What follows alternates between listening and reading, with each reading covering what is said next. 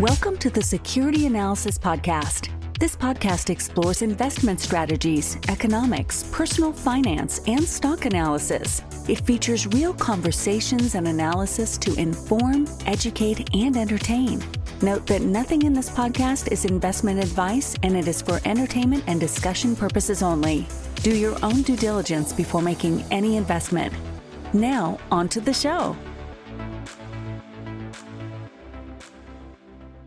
Today, I'm speaking with Soueidan. He's a full-time investor with over 30 years of experience. 15 years ago, he founded his firm, Geo Investing. This is all noteworthy because he has survived many different market environments over the last few decades. He hunts in the arena of the market that is ignored by Wall Street, namely microcaps. Welcome to the podcast. Hey, man, thanks for having me here. This is awesome. I know we've been planning on doing this for a long time, or maybe a few months, not like years, but decades. Yeah, absolutely. Well, thanks for coming on. So how'd you first get the investing bug? Yeah, I go back and I always think about this. I hope I tell the same story the same way every time, but it goes back to my youth. My dad was an investor. He still invests today. And he was a part-time investor, but he was always an entrepreneur in terms of my eyes. Yeah. He worked for a pharmaceutical sales rep company as a sales rep, and then started his own business. But he was always the whole time like investing in the markets and stuff. He moved to, I think he moved to America from Lebanon in 1969, and it was pretty cool to watch it. He would actually, we had a house in the suburbs. He'd be in the basement with his little man cave doing his research, and that's where he'd do it. And we would watch the TV together on the PBS. It was a channel program, I think, called the Nightly Business Report. And at that time was Paul Kangas. I used to host it, and it was a breakdown. I don't know if it was a half-hour show or an hour show, I forget, but it was cool about it. It would break down the markets, right? But he would interview maybe analysts and investors and once in a while on there. So, and manage and CEOs. So I got to see a little bit of that. I thought that was cool while he was doing it. And so I watched it with my dad, and I was interested in it. And I was probably just watching with him to show off in the beginning, not really having an interest in it. And then along the way, when I was in high school, I think maybe it was 11th grade or so, and I was economics class, and named Mr. Knight. I forgot his first name. He was an elderly gentleman at the time. And all of a sudden he just makes an announcement. Hey, we're going to do an investment contest already. And I just happened to have a Wall Street Journal in my hand. I don't know why. And I'm just, again, showing off. I had no idea what that was all about. And then he looks at me, okay, you came prepared. I had no idea. And so it was a $100,000 mock portfolio. So that's when I said, okay, let me see what I can do with this. And the first stock, I just went like, how do I do this? I just looked going down the alphabet, and I found this company. Oh, storage technology company. You got to be good. That was extent of my research. And I did a tiny bit. I did some storage, some stuff, backup storage. And I decided, okay, I went to my teacher. And I said, hey, Mr. Knight, what do you think about this stock? Oh, it looks like a pretty good one. You should check it out. So I put all my money in it. I went all in. I went high conviction. It's fake money. Why not? I want to win this thing. And that's the way you win those things. You need some wild outcome. That's what I was hoping for. Yeah. And they were bankrupt. I bought them already. They were already in chapter 11 bankruptcy when I bought it. And I go to my teacher, you told me to buy this thing. He's a first lesson learned, do your own research. So that was a pretty cool little kind of introduction into it. And then I get into college, and I was, even before college though, that got me a little bit of the bug. I said, I want my revenge. I want to learn more about this whole thing. I would watch my dad emerge from the basement one time, and he would come out and say, hey, I got this interesting stock. He just announced it to everybody. I got this, and I would not recognize it. It wasn't like an IBM or any kind of, it was like a smaller company or just a Greetings or something. Okay. So I started getting the kind of the nano-cap bug at that time. Like, there's these other small companies besides large companies. It's intrigued me a little bit. And I got a job actually at a greeting card company in my neighborhood because my dad was looking at a greeting card company to buy, one of these smaller ones. So I started doing that research, right? Starting on the boots to learn about the industry a little bit and how it works. And then my dad gave me one up on Wall Street to read when I get to college, fast forward. I had not invested yet, but I was still dancing around it. Getting to college, my dad gives me, in my first year or two, he gives me a One Up on Wall Street, Peter Lynch to read. I just fell in love. And I wasn't the greatest student in high school. I went to college, got into Temple, and I really didn't know what I wanted to do. There weren't a lot of things I could do yet. At least I thought in my mind at that time. I really never thought about it. But I know I liked the entrepreneur route. I knew I liked that kind of thing. And I wasn't a great worker bee per se. And after I read that book, I was like, wow, I wonder if I could do this full time one day. So that was basically the impetus. I think that might have been maybe 1990-ish or 89. I graduated from high school in 88. So from that point on is when I really started digging my heels in. This is really good. I read that book twice really fast. I remember he gave me the book right before I went on vacation, road trip with my buddy from, by the way, the setting's in the Philadelphia area, in the suburbs of Philadelphia, King of Prussia. We do a road trip from King of Prussia all the way to Florida, actually Alabama, then Florida. My buddy wanted to see his grandparents, but all I could think about was, shoot, I didn't bring my freaking book with me. And I couldn't wait to get back and just get back into it again. And that kind of set it all off. And Peter Lynch wrote that book, and it was really easy for me to understand. I didn't have a finance background per se. It was just really easy for me to understand the concepts he was talking about, to buy what you know. So I spent a lot of time at that point doing what Peter, going to retail stores and the malls, watching people, talking to the sales reps and counting customers going in and out of places. And that's kind of how it began. And I got that bug there. And the first stock I actually bought, and I was actually in college still, by the way, ended up being Storage Technology. So they came out of bankruptcy, right? So I was going to wow. What a funny twist of fate. And yeah, and it wasn't like a multi-bagger. It was like, I made 65% of my money on it. Okay, that's pretty interesting. Right out of the gates. And now you're like, oh, wow, this is easy, right? But it's not. During college, I would actually go to these. I actually still have the code. I made money in Storage Technology. I went out and bought a ski jacket. I still have that jacket somewhere as my memoir of memorabilia of that first hit. And I knew at that point, okay, my goal really at first was, okay, I want to work in the industry, in the stock industry, if we want on Wall Street. And I didn't know if I wanted to be a broker or where I wanted to be, but I decided, I need to get some exposure to the industry a little bit. And I still, during college, I got my cousin's friend worked at that time, Dean Witter. And I got like an intern there, calling and getting to feel what it would be like to be a broker. And I realized this isn't really about stock picking. It's more about relationships and maybe not putting people in the stocks that I want them to be in. It was just a whole different game. I didn't like the whole calling part of it, but I got exposed to research. I got exposed to all this wonderful stuff. And at that time, if you're going back in time again, right, we're in the late 80s, early 90s, and the internet isn't here yet. And most people didn't have exposure to a lot of this. The retail guy didn't have exposure to some of the stuff that I had in the brokerage firm. I saw what the value of that information was. The value line with the S&P tear sheets and looking at earnings reports, analyst reports, even press releases, right? You couldn't really have a good source of that at that time. I understand how valuable having information like that was, which was, I think, a good lesson for me. So I never really got piggy on information. That's just if I want to throw that in there's a lot of people out there looking for free information all the time. And there's a lot of good free stuff out there, but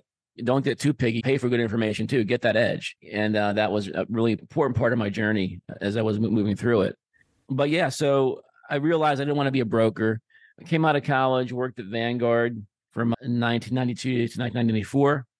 I started there full time originally. And of course, I was investing along the way. My goal really was to save up enough money into where I could maybe do this full time. But while I was at Vanguard, I was like, maybe let me get exposure to this industry, the mutual industry. Maybe I want to go that fund manager route one day and work for a Vanguard or Fidelity or something one day. And I just didn't like the corporate environment. And it worked out. Like Vanguard's a lot of index funds. So that really wasn't a great place to be, I think, if you wanted to be an active manager, at least. Yeah. So did that resonate with you at all? I guess it didn't, the indexing message of Vanguard? No, I didn't like it at all, right? Yeah. And the thing is, that didn't go well. And I spent a lot, like the first 6 months there was really, I was basically working the phones and what they called I forgot what it was, but people would call up and you would talk about the funds and try and match the funds with the profile of the company person calling, right? But you're just sitting there taking phone calls the whole time, and just took the job just to get exposure. And I just didn't, I would spend most of my time like, okay, how do I get out of this particular position? And at Vanguard, it was going to be a long time to get where I had to get to. And so I made a really quick kind of pivot while I was there that I want to basically just save enough money, maybe 20, 30 grand in that area. Because I think it was like $30,000 I wanted to get to. I did math. I wasn't going to have a lot of living expenses. And I think if I could start with that base, I could try to make a run of the full-time investor thing. And it was funny, while I was there, while I was at Vanguard, all I would do really is just do research. Even when I was there, I would do stock research. And by that time, I was already interviewing management teams in my spare time. Oh, wow. So I would get my scripts ready, and it just wasn't a great situation for me to be there. And I remember one time I was sitting during my lunch break that I would do a lot of my research. When I decided to go after 6 months, I got to go part-time. So Vanguard was cool because they were really good to their employees, and they had a great program that if you're 6 months, they would still give you full benefits at part-time. It was a situation where I would work from, I think it was 4:30 to 9 o'clock or 8 o'clock or something, some kind of weird shift. Mm-hmm. So get my benefits, and that way I could post up in an office close by and start trading and start getting into this kind of full-time investor thing. So that was awesome because I would invest and do research during the day and then at nighttime work at Vanguard. So it allowed me to start getting into my passion there a little bit. And I did that for the next year and a half while I saved enough money up to become a full-time investor eventually. And I saved 30,000. And there was a pretty interesting, when I was at Vanguard, I would use the lunch break time to go interview companies. And I would use their conference rooms, right? So your day job, you're talking to basically regular Vanguard investors looking to invest in mutual funds, and then you're going away at lunchtime and you're talking to CEOs of companies. Do I have that right? Yeah, exactly. When I was there in a full-time gig, that first 6 months, that's what I would do. And I remember being in that conference room one day, and all of a sudden, they were never used on my floor. I sit there eating a salami sandwich and feet on the desk, whatever, and table. And I think Brennan walks in and with this bunch of people. I guess they needed a room, and this isn't going to go well. This isn't going to go well. Not like an hour later, a memo's already out there. You can't use the conference rooms. So then I started using these are all like, if you can think, cubbyhole offices, and then you'd have rows of cubbies, and then maybe after every 4 or 5, there'd be a desk with a phone on it, right? Let me try using that. So I started using, and I didn't care. I just didn't care who saw me anymore at that point. And that got banned. So they were just on to you every step of the way. Yeah. It was I wasn't really Wall Street type. I wasn't the corporate type. It was a little out of the norm there. And a lot of people there were, right? And I remember they ran an investment contest, but a bunch of people there, and they invited me to be in it. And I bought, I think it was Acclaim Entertainment options and some other like small cap stocks at the time. And they're like, "What are you doing, man?" I actually won the contest. They never paid me, by the way. Oh no. They all got pissed at me. Yeah. Who was this kid? That was pretty funny. I decided when they told me it was going to take the timeline eventually, it was going to take me to get to becoming managing money. I decided I'm going to go that part-time route. And that was really a really cool thing. And I think it was 1994, February, I had ended up leaving Vanguard. And the cool thing about that was I was actually doing other odd jobs too. I was working at Vanguard part-time at night, and the weekends I was working at like some kind of shoe store thing, discount shoe store. Like I think it was made in Payless or something like that. And I was doing an import-export business, basically exporting jeans, Levi jeans from the US over to overseas. I had a connection out there. Anything I could to get to my $30,000 mark. And I finally got there, and in February of 94. And I remember like the first month being able to have like full focus on doing this. I doubled that money. I was like, wow, this is in a month?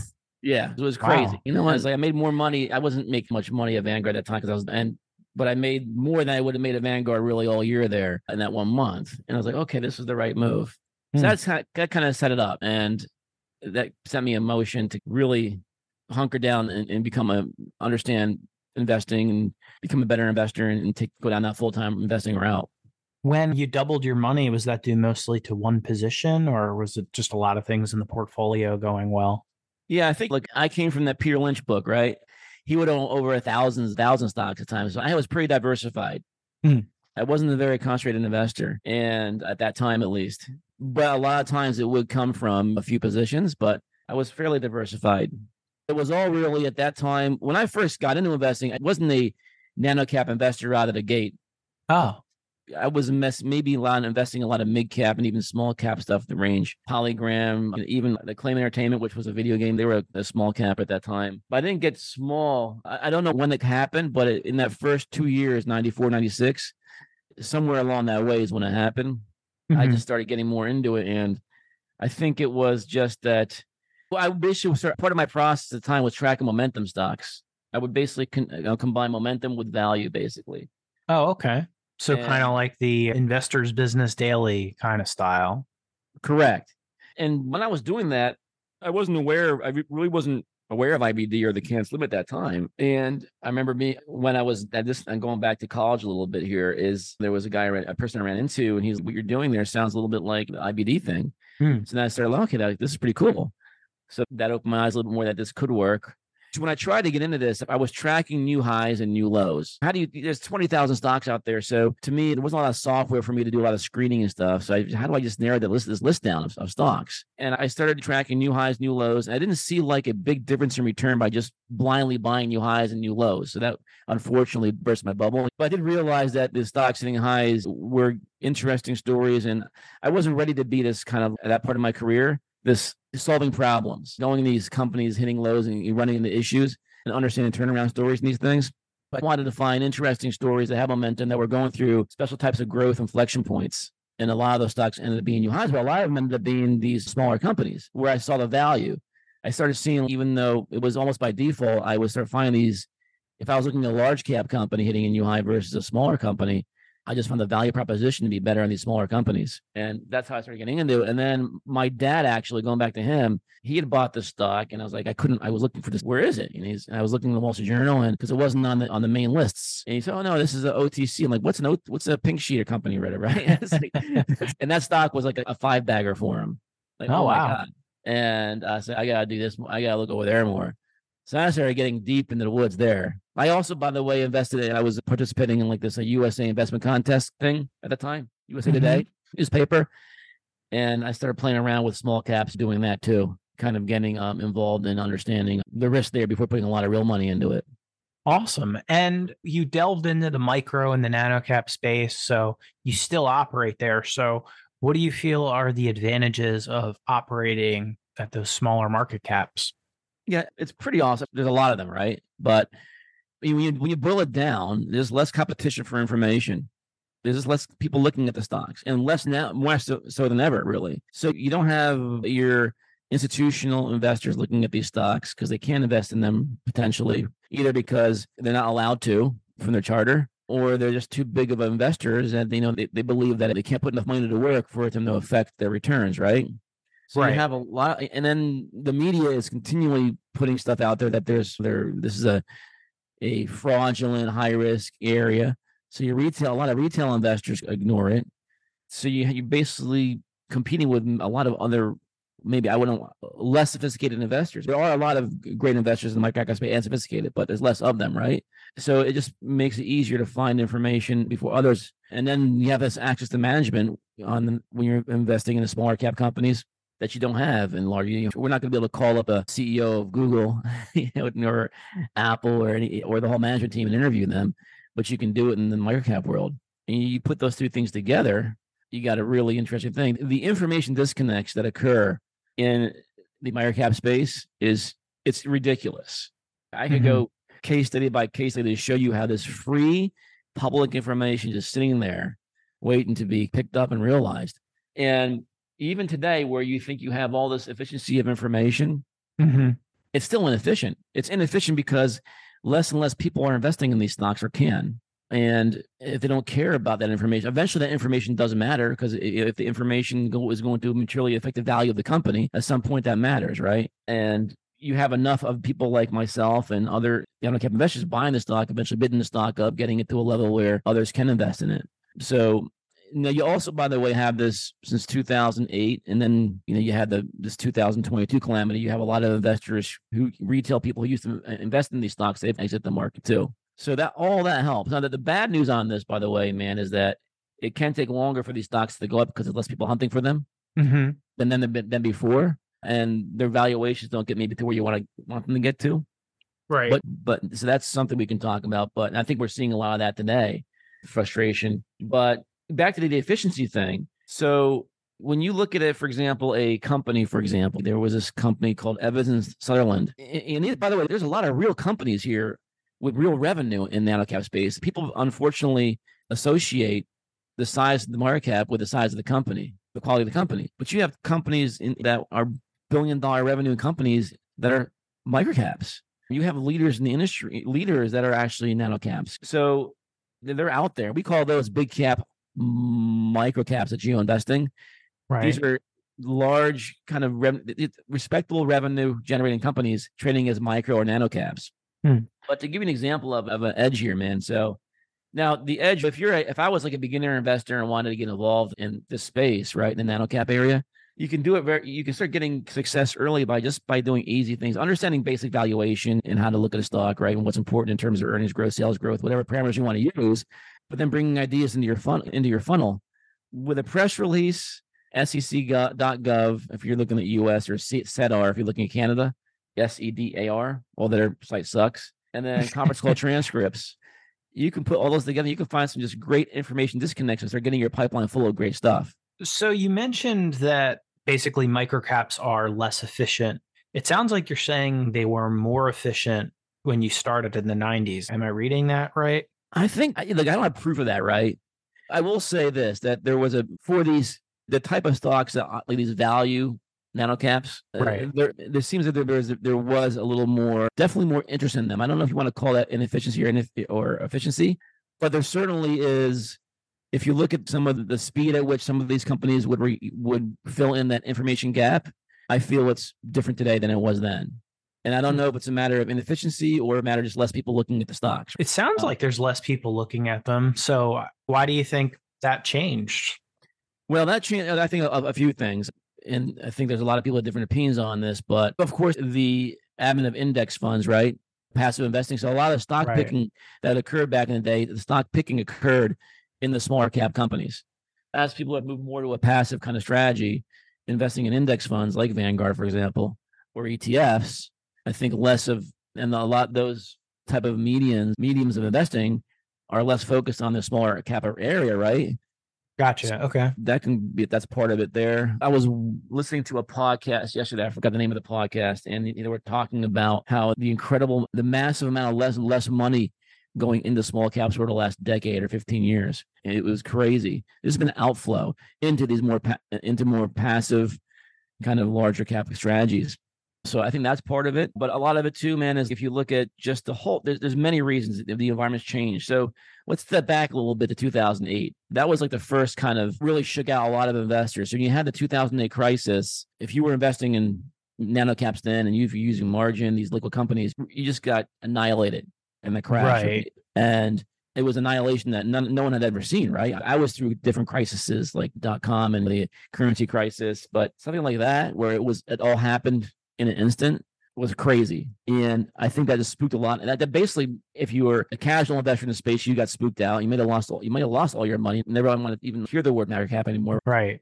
If there were funds investing in these companies, they're like, forget this crap. It's not worth it. Maybe, and potentially the rules allowing them to do it might have changed. So you eliminated a lot of investors off the bat there. And that environment really lasted for a long time throughout that, since the crisis. And you saw an eventual return to it going into 17, 18, 19. It took that long. And then 2020 came along, COVID, and everybody was buying those stocks, right? Right. Now you had the meme stock mania, which was the opposite of 08. Right. Yeah, you actually had a potential resurgence. We had 10 million new retail investors come into the market in 2020. And a lot of them were buying these microcaps, right? Gotcha. Okay. And then you had the destruction now since 2022, and that just set everything back, the clock back again.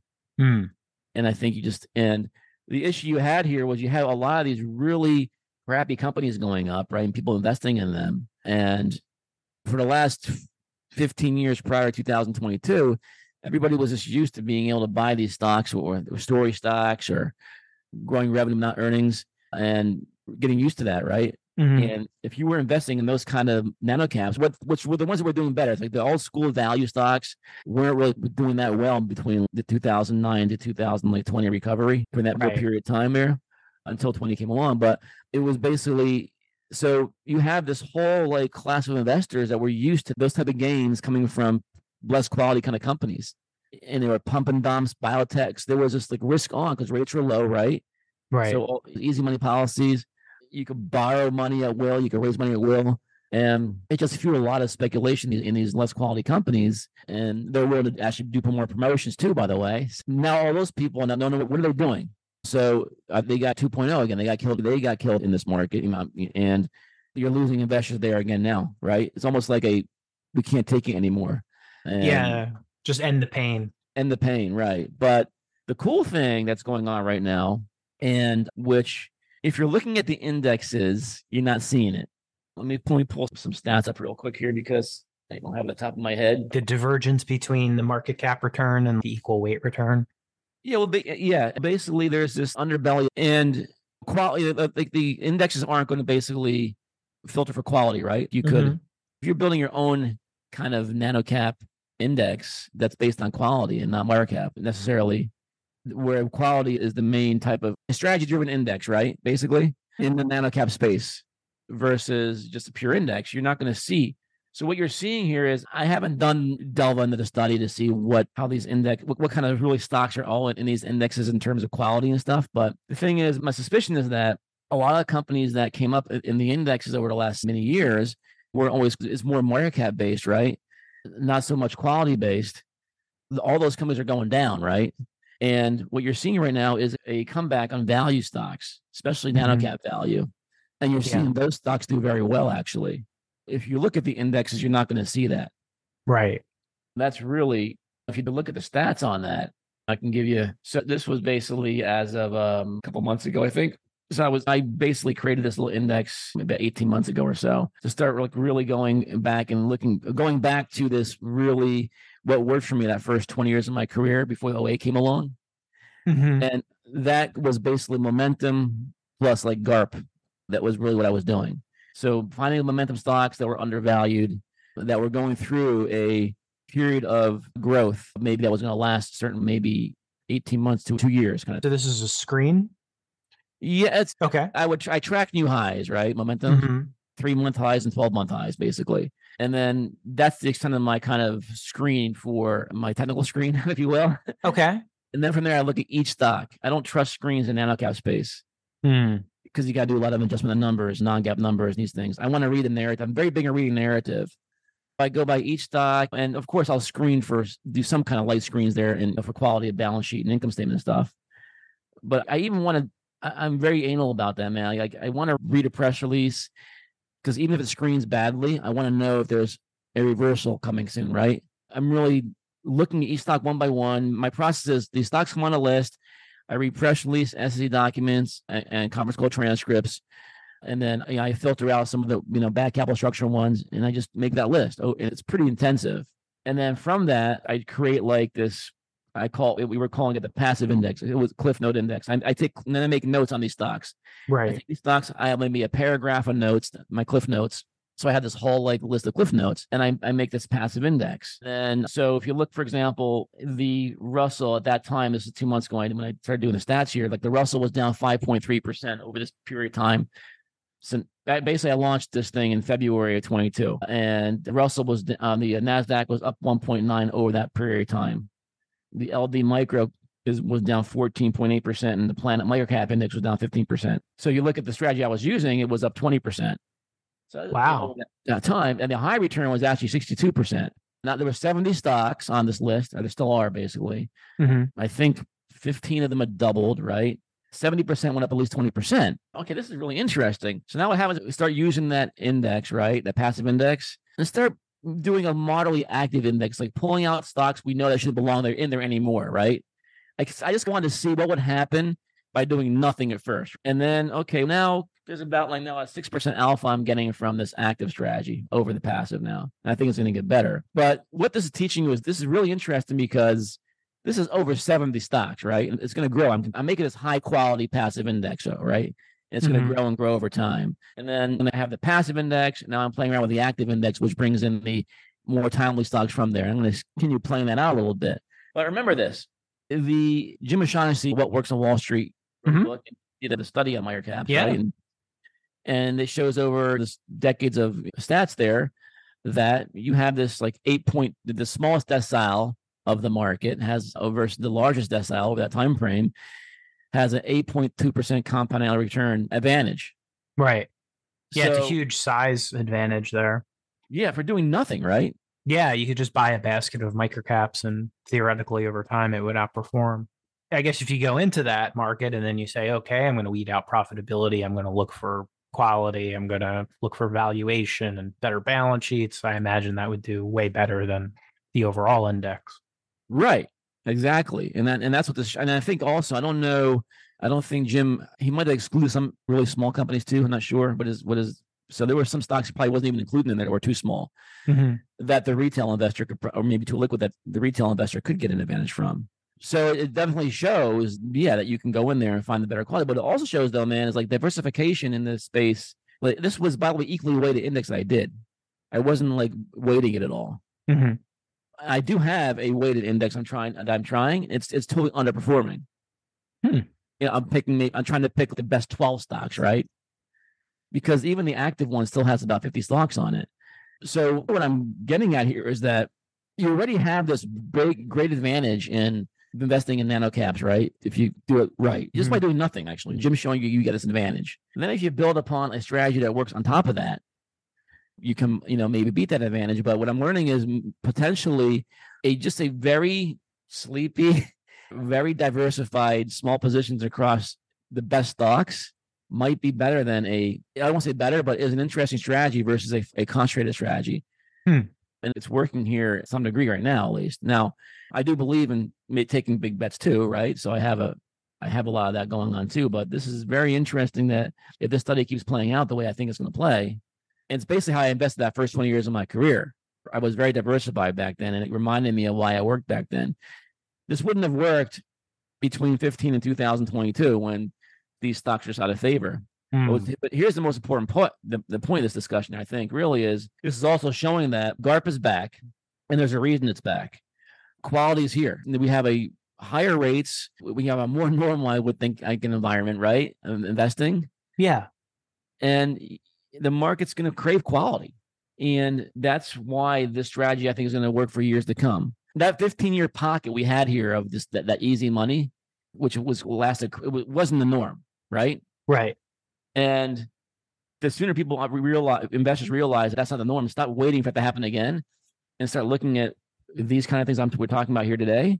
The sooner you can trounce the market, I think. So getting into this methodology, if you were to construct a checklist of things to look for in a quality microcap, what would be in that checklist? Yeah, so I have two checklists I use. I love checklists per se, but I think it definitely helps to some degree, right? To give a framework. Right. Yeah. And we do that. So I have these two checklists that we created at Geo over time. And one is we call the tier 1 quality microcap. Okay. And the other checklist is that we have this multi-bagger checklist, which is basically 8 markers right now, but it's growing. And we look at those two things together to determine if we're finding a tier 1 company at the right time.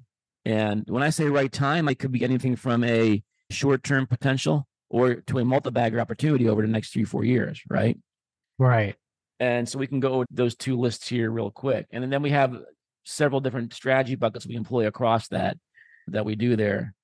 If you look at the tier 1 qualities that we look for, right? And it's going to seem very obvious to you, but just having that list and using it, I think is really important. Oh, I totally agree. So the first one is obviously I'm looking for these companies, and this is a really important part of it too here, man. These companies that have been around for a long time. So I'm looking for these smaller cap companies and sleepy companies that have been around for 30, 40, sometimes 50 years. And why am I doing that as opposed to looking at newer companies? So I think you probably come across that stat where it's the time horizon of investors has, in terms of how long they stay in an investment, has significantly decreased from, I think it used to be 6-7 years. So now it's 6 months, maybe, if that. Yeah, it's plummeted. I think it's even less than that. It's really crazy. Which is ridiculous, right? And that kind of parlays, I believe, into some of the management teams, the newer ones. You have to basically accommodate what the investor wants, right? So you might have these teams that do things that aren't in the best interest for the company long term. Or you might have them do these promotional kind of campaigns, spend more money on IR and less money on putting into the business to grow the company. Think about that for a second. Think if you're going to basically spend money on IR, go to all these conferences, what is that going to cost? I mean, if you're spending $7,000 to $10,000 a month on IR, maybe, right? Then going to conferences, that's money you could probably hire a couple sales reps for your company, right? Yeah, definitely. Or have your own internal IR guy. So but then it can get you into these companies that are basically pushing the envelope in accounting, and you got fraud issues, right? So there's this interesting spirit with these older school kind of management teams that have been around for a long time. They might not be the best in terms of understanding how to grow the company in the new environment that they're in, but they understand how important maximizing shareholder value was a lot of them. Do you think that looking for microcaps with a long operating history like that is a good way to avoid like the seedier side of it, like the pump and dumps and things like that? Yeah, I really do. It's a great first step for sure. Now that's not obviously a blueprint, right? It's one of the tier one qualities that you look at. And then we obviously, the number two is we want to look for good management teams that have a good, that just are just good at what they do, right? That's just comes from either they've done it in the past, they have a great track record. Maybe there's a team that works together from the past that's doing it again somewhere else. Now, I don't mind a new team coming in, for example. So a lot of times what will happen is you'll have these companies have been around for a long time, and they need new management, right? At some point, they might need new kind of blood to invigorate the growth. But you already have that culture and the policies already set into the company that kind of can permeate into new management teams, right? That come in. A lot of those management teams, that new management from those situations come from within also the company. Okay. And which is good. But the cool thing about those is that these companies, all they're seasoned, they've already proven they can survive through different market environments, right? And economic environments. They've probably built a nice solid customer base of loyal customers. And there's ways basically to start getting more revenue, from that kind of reputation and finding new markets for growth. So sometimes you need new blood coming in to basically help find those situations. It's not that sometimes like older companies don't have the right management team in it already, but you got a great launching pad for a new team to come in that has maybe more vision to take the company to a new level of growth. So that's an important part of it too. And then of course we're looking for companies that, generating revenue. It can be a small amount of revenue. It can be 2-3 million revenue just to show me your action. I don't want a development stage company, but then we're not looking for those.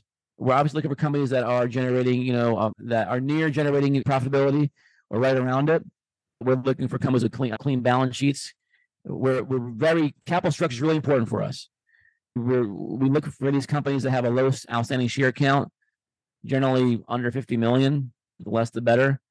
That shows me that the management or the company over the history has not overly diluted the company, right? They've been able to grow internally without having to continually go tap the capital market. Yeah. You don't want to get diluted. Right. And it just shows, it gives you it's a window into the soul of the company. It's an interesting litmus test that shows me that they haven't been continually failing on their plan potentially and having to continually raise money to do it. So it gives me an idea maybe how well they've been, growing, managing the company. We like actually these high probability turnaround stories, even though a turnaround isn't a tier one quality. But if we are looking at a tier one, we want it to be a high probability turnaround. And there's things we look for on that. And of course, insider ownership is really important to us too. And one really important thing goes into everything we talked about earlier about management is we're looking for management teams that care more about the managing the business than managing the stock price. So we want them to be honed in on the company, right? Don't worry so much about your stock price too much. Generate earnings and your stock's going to go up. It's that simple. And that's what they should be concentrating on. And right now it's tough because you have this short-term mentality and there's investors every day coming at these companies, their shareholders. You need to do more IR, right? You need to spend more money on this and promotions. And that's only short-term. Right. They want the business results to speak for themselves without having to go out there and promote it.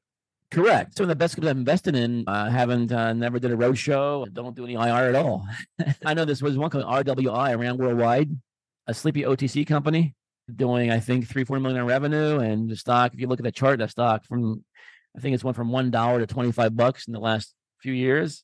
Wow. And it's OTC. They're the biggest reseller of Autodesk software, ADSK. And they don't even talk. They don't do anything talking. There's no press releases on the major wires about their earnings. I haven't seen them at the conference circuit. Never returned my calls. Still bought it. And the stock did fine. They do still report their financials. That's just a great case study of how show me the money, right? Yeah. And that just works. So when you combine that with our multi-bagger checklist, which is a bunch of stuff we look for in a company, if we found a tier one company, and we want to say, okay, well, what are we looking for now in conjunction with that to maybe help us? And there's a lot of markers there too. One of the biggest, what we like this, we call increasing wallet share. What happens a lot of times, these older companies is they have this great customer base, right? But they haven't found a way to get more money from their customers. So doing that, finding ways and it makes sense, right? How do I get more revenue from customers that already trust me? And we think that that's a really great kind of multi-bagger flagger when you can find that sometimes. You introduce a new product line, which has higher margins maybe, right? So new services. Now we're looking for companies with strong operating leverage. When they do grow the revenue, their earnings are going to grow faster. Obviously, there's a downside to that too, right? If the revenues go down, your earnings fall faster too, right? But if you find the company in the growth mode, operating leverage is great. Mm-hmm. We have no problem with investing in niche markets, really small markets where a company has a lot of command of that market. That's really, we love those situations. Of course, the early stages of a margin expansion cycle, which kind of goes hand in hand with operating leverage. But that means you have multiple periods of earnings per share growth, which is good for the momentum in the stock. That kind of sounds like Monster Beverage 20 years ago. Absolutely. Yeah, exactly. By the way, I owned it for a double. And then I sold it. Oh, man. that was tough. That was back in the early 2000 area, right? Right. Yeah. That's when it really started to take off. But if I think back, it had all of those characteristics you're talking about. They didn't, I don't know if I haven't looked at the dilution history, but I don't think they diluted much. No. It's I remember calling them up because I was fresh off Peter Lynch, and when I used to drink the Hans, because their symbol used to be HANS. Natural. Yeah. By the way, it's interesting. You know that, I don't know if you know this, but Monster was a Chapter 11 exit. Yeah, in the early 90s, right? And then they were selling fruit juices back then. And then the management of the company decided to venture into this energy drink market, which was new at the time. So the best performing stock of the century was a Microcap, right? Mm-hmm. That came out of Chapter 11, basically. Which is pretty interesting. But I remember calling the company up to interview management. And actually, at that time, I was doing one-on-one kind of tutorials with people. And I gave this stock to that individual to call. And usually I would go on the phone call with the person and we would call to management. Let him do it by himself and come back with his notes. He calls Monster up. We have a call later on and he goes, hey, yeah, we're talking. And it was still Hanson. I think it was still Hanson, by the way, by then. It was H. And I was drinking the beverage in college and I knew the story. And he goes, they're launching this new thing, kind of energy drink. They're not sure it's going to take off. So I decided to sell it, right? And then that was it. So I didn't have it for any of the Monster Beverage piece of it, which is I wouldn't have held the stock through this whole. There was a lot of volatility there too, right? Along the way. Right. And then if you look at we look for companies, then there's 4 more traits here. Shifts to recurring revenue model. If we can find those, we like those a lot. That gives more certainty, and especially with investors these days, that's what they want. Improving capital structure. So we don't mind looking at companies with bad capital structures if they're going to get better, whether it's buying back stock, for example, or selling assets to pay down debt, whatever it might be. We like to examine market trends as it plays into the company's strength. And then, of course, there's acquisitions that can help accelerate growth for a company. And we like these nip and tuck acquisitions. But one of the things we really like doing is looking at these companies that seem risky on paper and not automatically avoiding them. When we are doing our checklists and we find a stock maybe that looks like tier 1-ish in a way, maybe has some multi-bagger, but has a lot of risk to it, we want to understand if those risks are going to improve over time. And because a lot of investors maybe are avoiding those companies. And that's how we believe we can get kind of maybe a jump on a story before the market does sometimes too. So if you look at the strategy buckets, let me pull them up over here. So if you look like, for example, anything from a customer concentration, you might not want to be investing in a company that has a 90% customer concentration. But if you figured out a couple of things, number one, all right, well, are they going to maybe reduce that customer concentration through entering new markets, maybe making an acquisition to basically reduce that risk? And that should hopefully give a valuation re-rate to the upside maybe over time. But also looking at customer concentration in terms of who are the customers, right? If you're selling one product to a customer where it's basically used internally for that company, that's one type of concentration, right? But if that customer is using your services to sell to all its customers, that's a little different. Understanding that a little more is pretty, interesting too, dynamic. It might not be as concentrated as the market thinks it is. We love investing in Chapter 11 exits, and companies resolving litigation. So we track companies that are, going through litigation and maybe coming out of them. Yeah, and that's probably a good opportunity for mispricing, where people just have this fresh memory of when they went bankrupt and they just swear them off forever. Right. Exactly. And Monster, an example of how that can, Charter Communications was a Chapter 11 CHTR, one of the top 5 cable companies here. in the US, they were a Chapter 11 exit after the '08 crash. I think they came out in 13 or 14 exit around $30. And the stock is, where is it now? Like $300 maybe or something, or maybe higher than that. So if you can, if you're going to play a Chapter 11 area, it's basically, we like playing in those really solid companies that used to have great brands.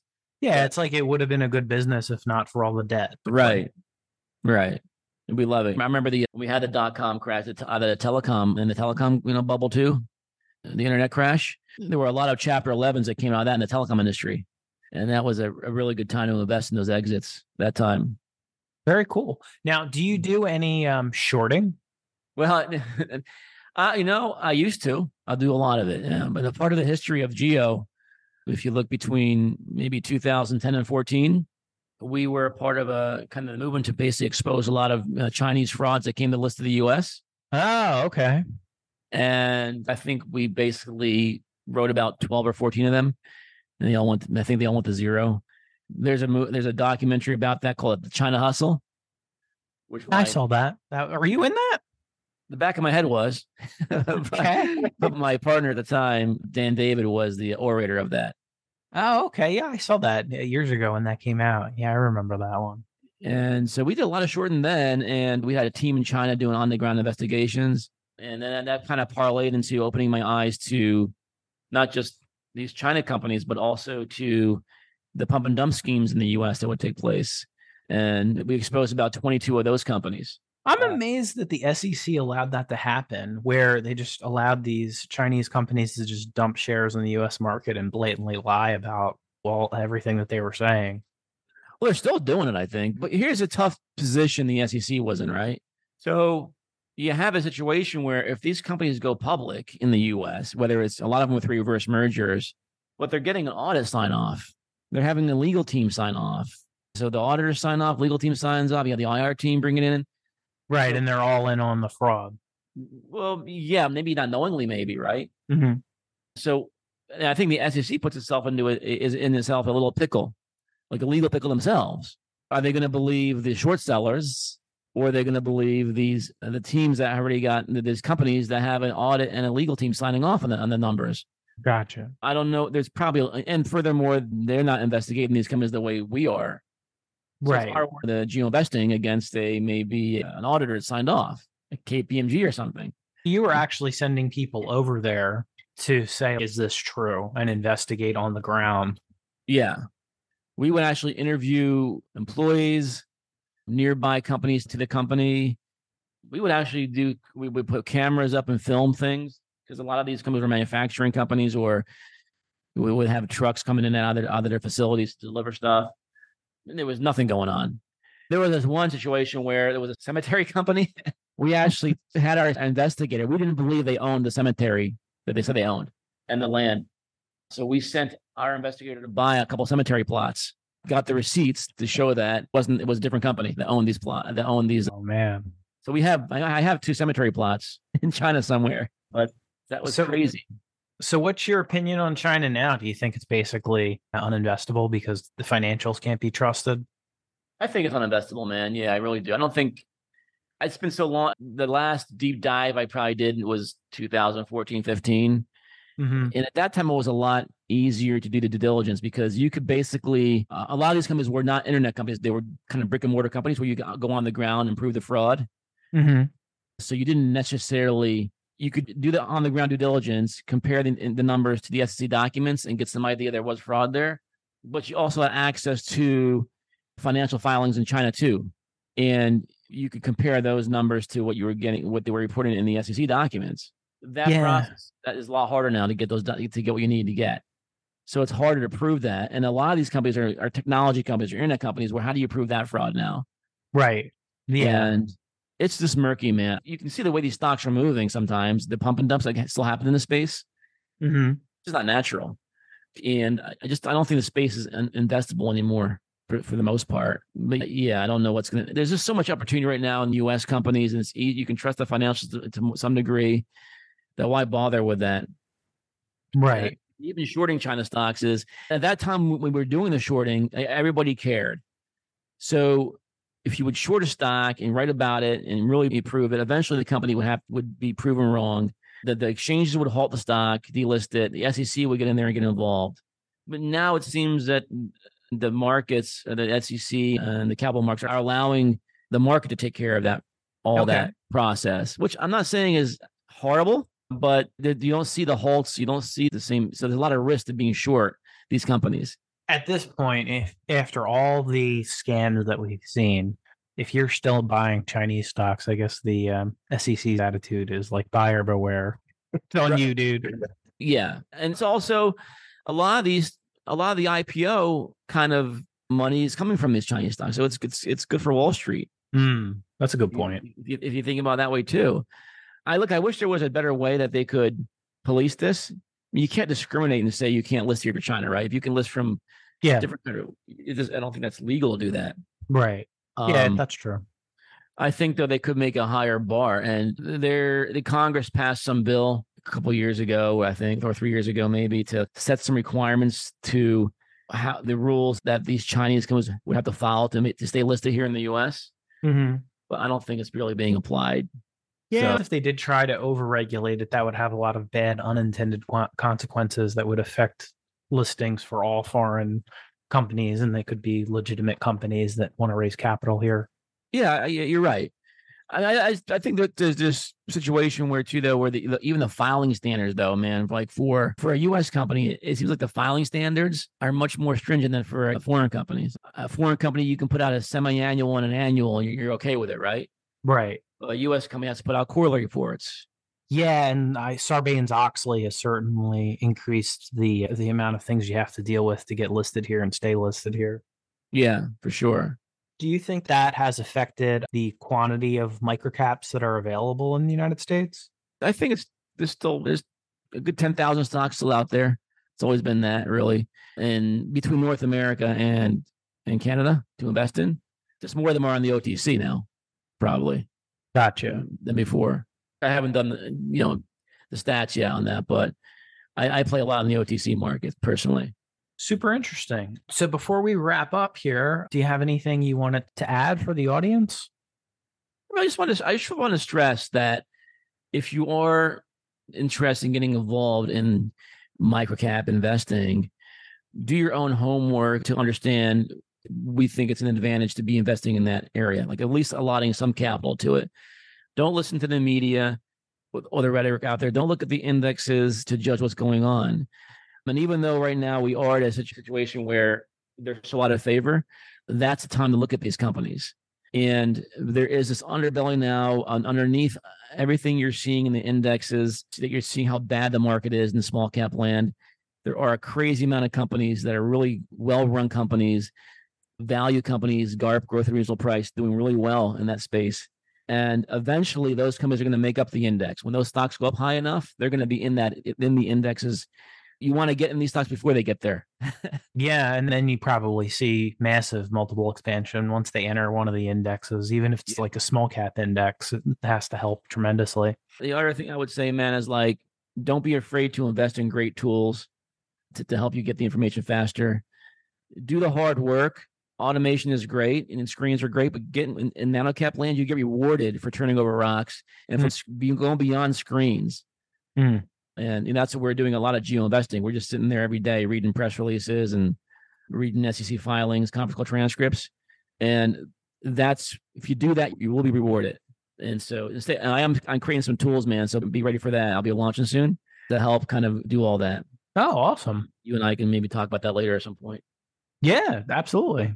Yeah, that's really it. So you can find me at geoinvesting.com is the site that we founded 10 years ago or so. It's a site where we publish our research for our members. It includes reports, video interviews with management teams. We do morning emails, weekly emails, a monthly kind of event, live event on a Zoom to wrap everything up. We're very active in this space. And I think if you're going to invest in microcap companies and you're looking for a source to help you get through it's a tough terrain, I think we're a great option for that. So awesome. Well, those sound like some great resources. It's been great having you on today, and thank you for your time. No, this has been awesome, man. Thanks a lot for doing this. Thank you for listening to today's podcast. For more information, please go to securityanalysis.org. Subscribers to the website get early ad-free access to podcast episodes in addition to weekly in-depth profiles of companies.